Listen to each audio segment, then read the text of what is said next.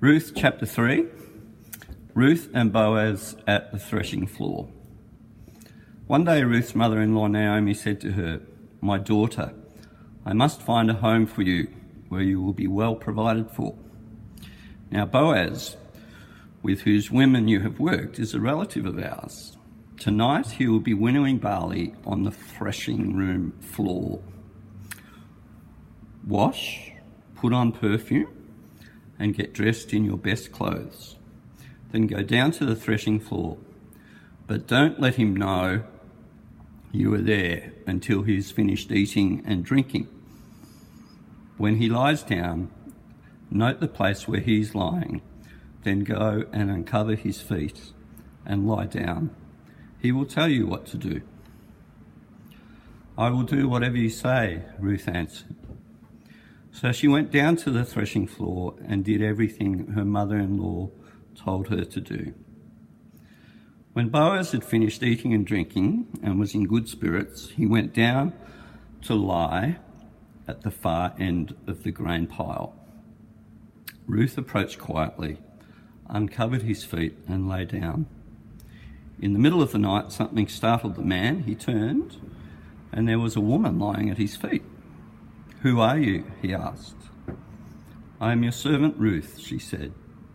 "Spread the corner of your garment over me, since you are a guardian redeemer of my family." "The Lord bless you, my daughter," he replied. "This kindness is greater than which you showed me earlier. You have not run after the younger men, whether rich or poor. And now, my daughter, don't be afraid. I will do for you what you ask. All the people of my town know that you are a woman of noble character. Although it is true that I am a guardian redeemer of our family, there is another who is more closely related than I. Stay here for the night, and in the morning, if he wants to do his duty as your guardian redeemer, that is good, let him redeem you. But if he is not willing, as surely as the Lord lives, I will do it.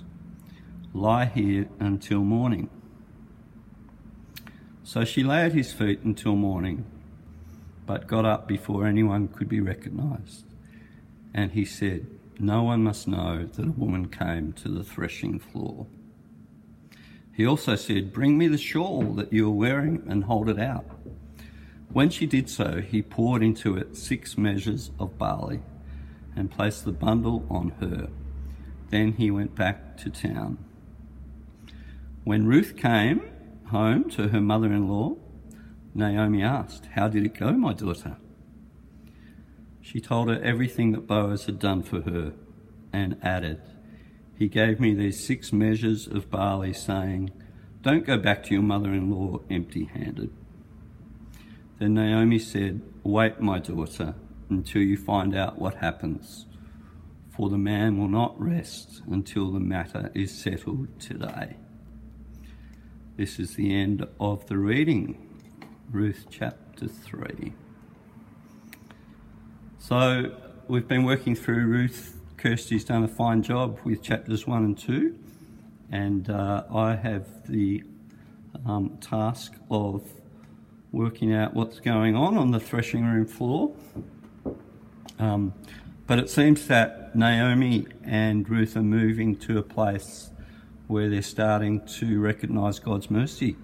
Things are starting to change for them from their desperate years. The clouds are breaking up. In chapter 1, Naomi said, "The Almighty has made my life very bitter. I went away full, but the Lord has brought me back empty." But they're now moving to a sense that God is brewing something for them. There's a providence that's growing. And so we find Naomi and Ruth hatching a bit of a plot to, they've had their eye on Boaz, and so Naomi directs the younger youth, Ruth, into what she should do. Now, you will know our very dear friend Pauline Kelly. And Pauline and I share something of our mothers share a relationship from when they were nurses. They worked together in the infectious diseases hospital at Fairfield, and they shared a room, and they were good friends. But it just so happens that they were going to St Jude's Carlton together, and they both had their eyes on a young curate called Lance Shilton. And I believe there was a little bit of to and fro. There's a bit of, they were hatching plots, they were putting on perfume, and they were trying to catch his attention. Now, the history is that it was Pauline's mother who caught the eye of Lance Shilton and ended up marrying him. But there was hatching of plots, there was flirting, there was perfume, and there were, best outfits. Whichever way you look at it, there's a plot brewing in this reading, and Naomi and Ruth are planning to, you could say, shake a little bit of tail feather in Boaz's direction. Boaz has resurfaced in the lives of Naomi and Ruth. He's been identified as a possible kinsman redeemer for their family. But not only that, he is obviously top shelf marriage material. And in such a situation, it was a little desperate for these girls. Well, girls do what they've got to do. So what does Naomi instruct Ruth to do? She says, wash, it's a good start, perfume yourself, and put on your best outfit. Now, many of us would have been through marriage proposals, not all of us, but it can be an interesting experience. Let me ask you about your own. Was it, or did someone approach you out of the blue? Was it bold? Was it unexpected? Or did you have to nail him or her down to create a booth experience, as I call it? That's Boaz and Ruth, as in Brangelina, Brad and Angelina, so they'll be known as Booth.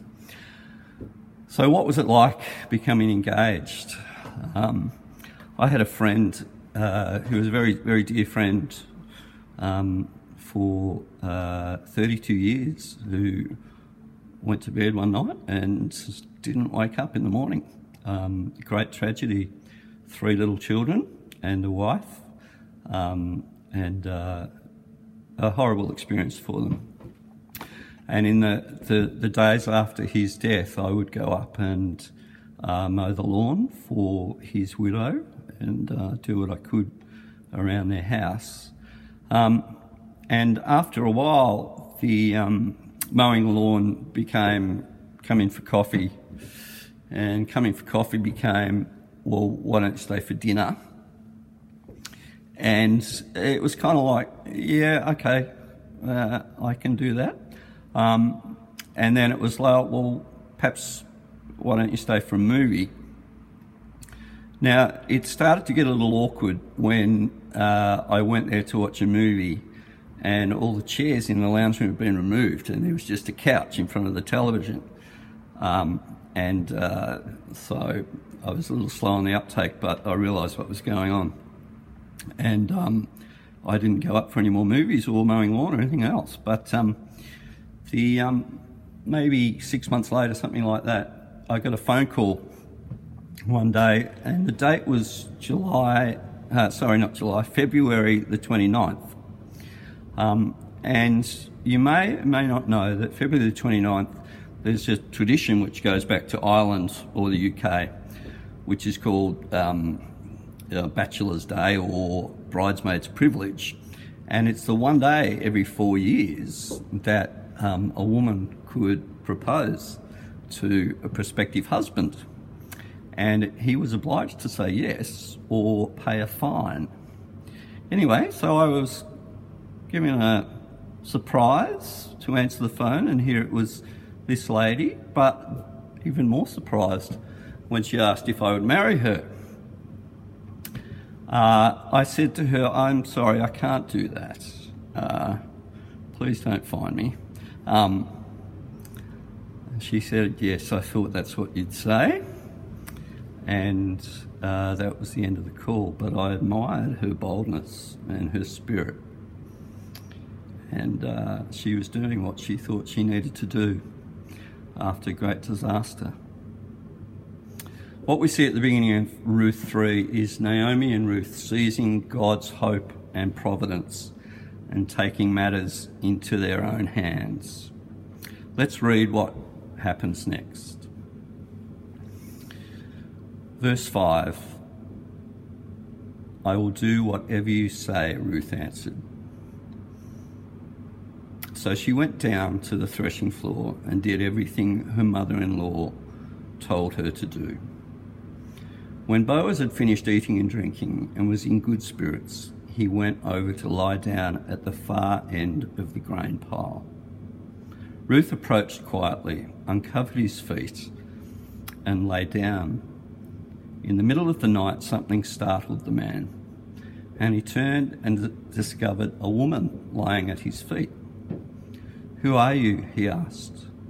"I am your servant Ruth," she said. "Spread the corner of your garment over me, since you are a kinsman redeemer." So I guess the crescendo of this book has been reached at this moment.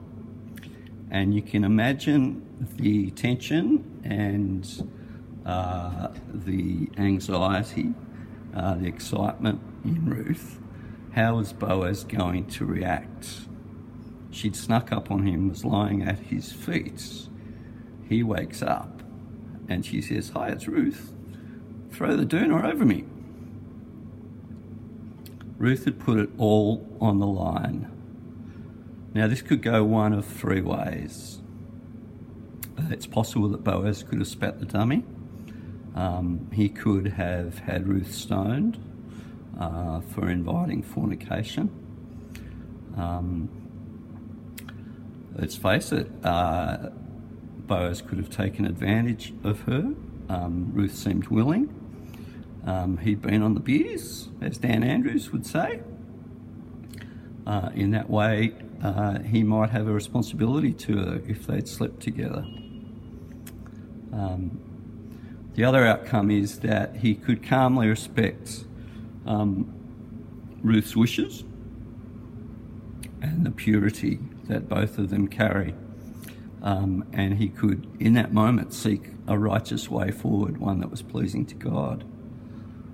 So a lot hinges on this moment. So what follows is only what I can describe as a most beautiful conversation in the circumstances. There she is in the dark of night.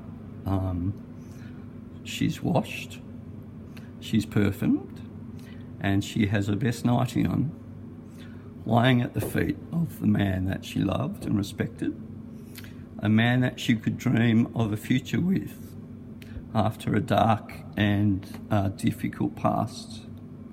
And there he was, an older guy past his prime, surprised by the boldness of a far younger woman that he no doubt loved and admired from afar. He wouldn't have considered himself a chance. So Boaz replies, "The Lord bless you, my daughter. This kindness is greater than which you showed earlier. You have not run after the younger men, whether rich or poor. I will do for you all that you ask. There is one who is nearer kinsman than I. If he wants to redeem you, good, let him redeem. But if he is not willing, as surely as the Lord lives, I will do it. Lie here until morning."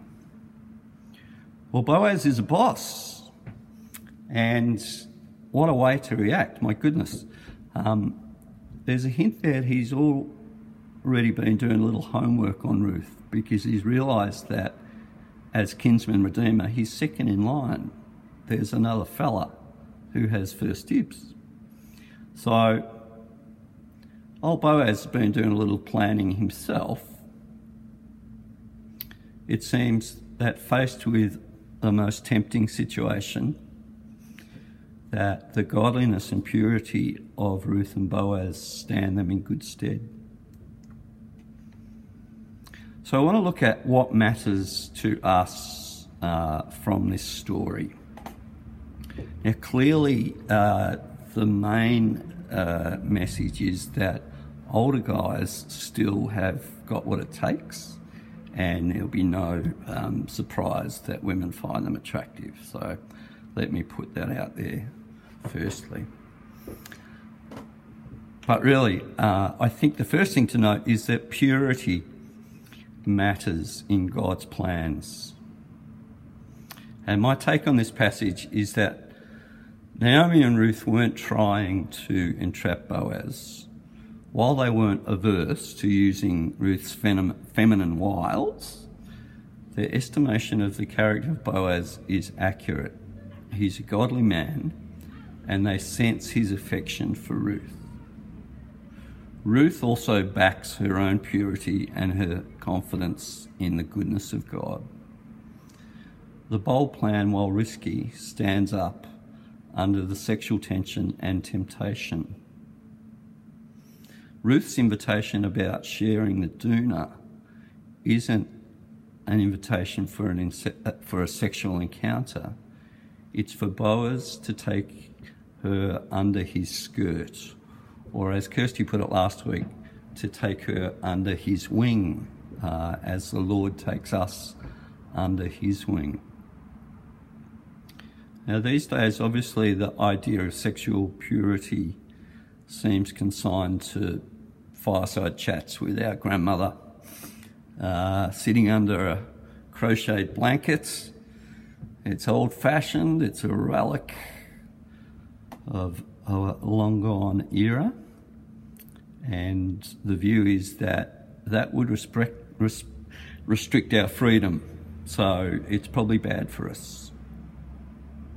But let's remind ourselves about what Paul said about immorality.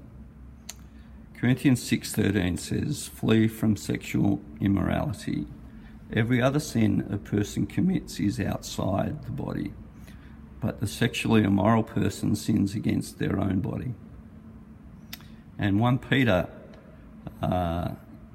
chapter 2:11 says, "Beloved, I urge you as sojourners and exiles to abstain from the passions of the flesh, which wage war against your soul." And it seems the effect of sexual purity or sexual sin is sometimes very hard to measure. It has the ability to affect us deeply. It's not like other sin.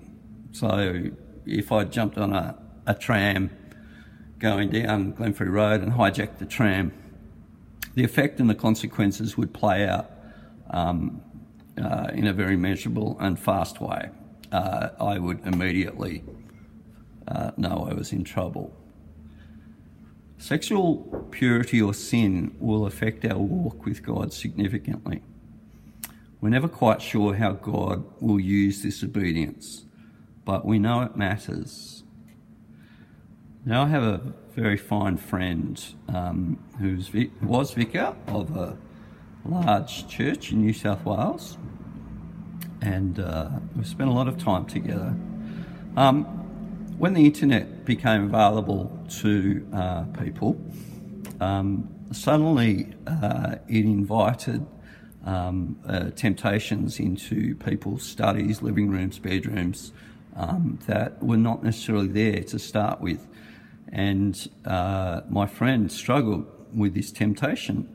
We didn't know this, but in hindsight, that's what occurred. But what we noticed was, after this period of struggle, our conversations with him could become occasionally quite blokey and not particularly explicit, but I would say sometimes we would let our guards down. And there were, it was a time where we thought, well, he's a minister, this is, it's okay to say these things. But it was a time where we noticed that his guard was down at least. As it plays out, we got a phone call a couple of years later from him, which was a very sad call. And he said after his sermon one night, a warden had followed him into the back room in the church and said, "We need to have a chat. I know you've been having an affair, and you need to deal with it."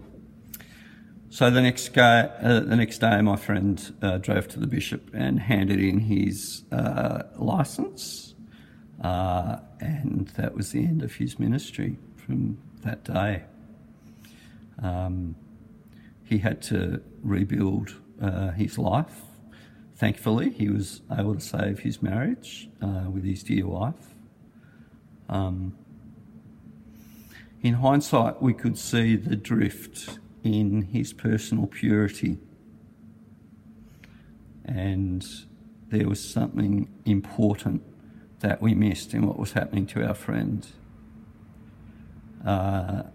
He remained in the town that he worked in. He repented, and he wanted to show his town people what a fallen man, what repentance looked like for a fallen man. Sexual purity matters to God, and it was a key factor in the way Ruth and Boaz handled themselves that night. The next thing I want to point out is that God rescues his people from bitterness and disaster. It's a reminder, this story, that God is present with his people, and his redeeming and loving heart will rescue us from our troubles. His view of rescue is far deeper than our view, but it's right to call on him in our troubles. God had come to the aid of his people in Judah, and in chapter 1:8, Naomi implores God, "May the Lord show kindness to you as you have shown to your dead and to me." So she's praying for Ruth. May the Lord grant that you will find rest in the home of another husband. And so we see Naomi progressing from the bitterness, lifting her eyes, and actually being able to pray for goodness for her daughter. Now, Sharon and Greg are very dear to us and have their large struggles going on at the moment. But I remember the story from years gone by for Sharon and Greg, and their business was struggling at the time. And I think the church was quite engaged with this story. Sharon and Greg will always include their lives in the lives of the church, which is a great blessing. And the church is praying for that their business would be rescued. They have a product called Wilby's Colic Mixture, which is great for babies and stops them doing baby things, apparently. Now, you'll have heard of Hamish and Andy. Not very useful, but quite funny to look at from time to time. And it's very interesting because Hamish and Andy came in useful in this story. Hamish is married to a woman called Zoe Foster Blake, who had just had a baby. And it just so happens she got her hands on some of the Wilby's Colic Mixture, and it had done wonders for the baby. And Zoe and Hamish were very, very happy about this mixture. So much so that Zoe tweeted, "You've got to get your hands on this Wilby's baby formula. It does the job." Anyway, Zoe is an influencer. And all of a sudden, Wilby's went nuts. They were putting on extra staff. They could not keep control of the phones. And it was very obviously an answer to prayer from what was a looming disaster. God has great imagination, I think, and he saved them, and he will save them again. So God heard Naomi's prayer. He heard the Golby's prayer. He will deliver his people in times of trouble. We are the apple of his eye. We matter to God. The other thought that I want to bring out of this passage is that hoping God's goodness gives birth to bold plans. There's no more dangerous opponent when you're playing, say, team sport, than you're playing against an opponent who has nothing to lose. So it'd be no surprise to see Melbourne come out next year and do extremely well during the season. The monkey is off their back. They've made history. The pressure is off. There's obviously a spirit of boldness in this passage where the clouds are lifting over Naomi and Ruth. They can hardly wait as they sense God's mercy coming after a season of misery. So what can we learn about grabbing hold of life as a child of God? What are the things that we know that we're sure about? How do we stand? We know that we are precious and honoured. We know that we're children of God. We are co-heirs with Christ. And we know that we've been bought at an enormous cost. There are two verses that were impressed on me as a child, and they're about this topic. 2 Timothy 1:7 says, "For God has not given us a spirit of fear and timidity, but a spirit of power, love, and a sound mind." And the second verse is from Jeremiah 29:11. It says, "For I know the plans I have for you, declares the Lord, plans to prosper you and not to harm you, plans to give you hope and a future." And this strikes me as a brilliant basis to launch into life from. The hope in God's goodness, in his promises, I think enables us to step boldly into life. He wants us to grab hold of life confidently in the knowledge of who we are in him. In their late 70s, my parents, much to the family's surprise, planned their first ever overseas trip. They were going to Israel, Italy, England, all the places they dreamed of. And it raised a few eyebrows in the family because we weren't quite sure whether they were up for it. I know Dad had wanted to go to Turkey and stand on the Bosphorus between Asia and Europe, as I think maybe Constantine did. So anyway, we convinced them to have a practice trip before they went overseas to Sydney. And so off they went to Sydney with their newly bought luggage and all set up the way they would expect to use it. And they were standing on Wynyard Station. Everything was going well. Dad jumped on the train and Mum hesitated. And at that moment, the door shut and off went Dad. Anyway, eventually they lost the day. They found each other and returned home and reported how the practice trip had gone. It was all good. They'd managed to sort things out. But the family were kind of a little nervous, but they were like, well, good on them. They've never travelled before. They have a love for life, to see these places they'd learnt so much about. And so they booked their trip and they were off. Now, 3 weeks prior to this trip, all of a sudden we got a phone call from Mum. She wasn't well. she had shingles, and the trip was off all of a sudden. And they were very sad, and they thought, well, perhaps the Lord's saying no, but we'll plan it again and see how we go.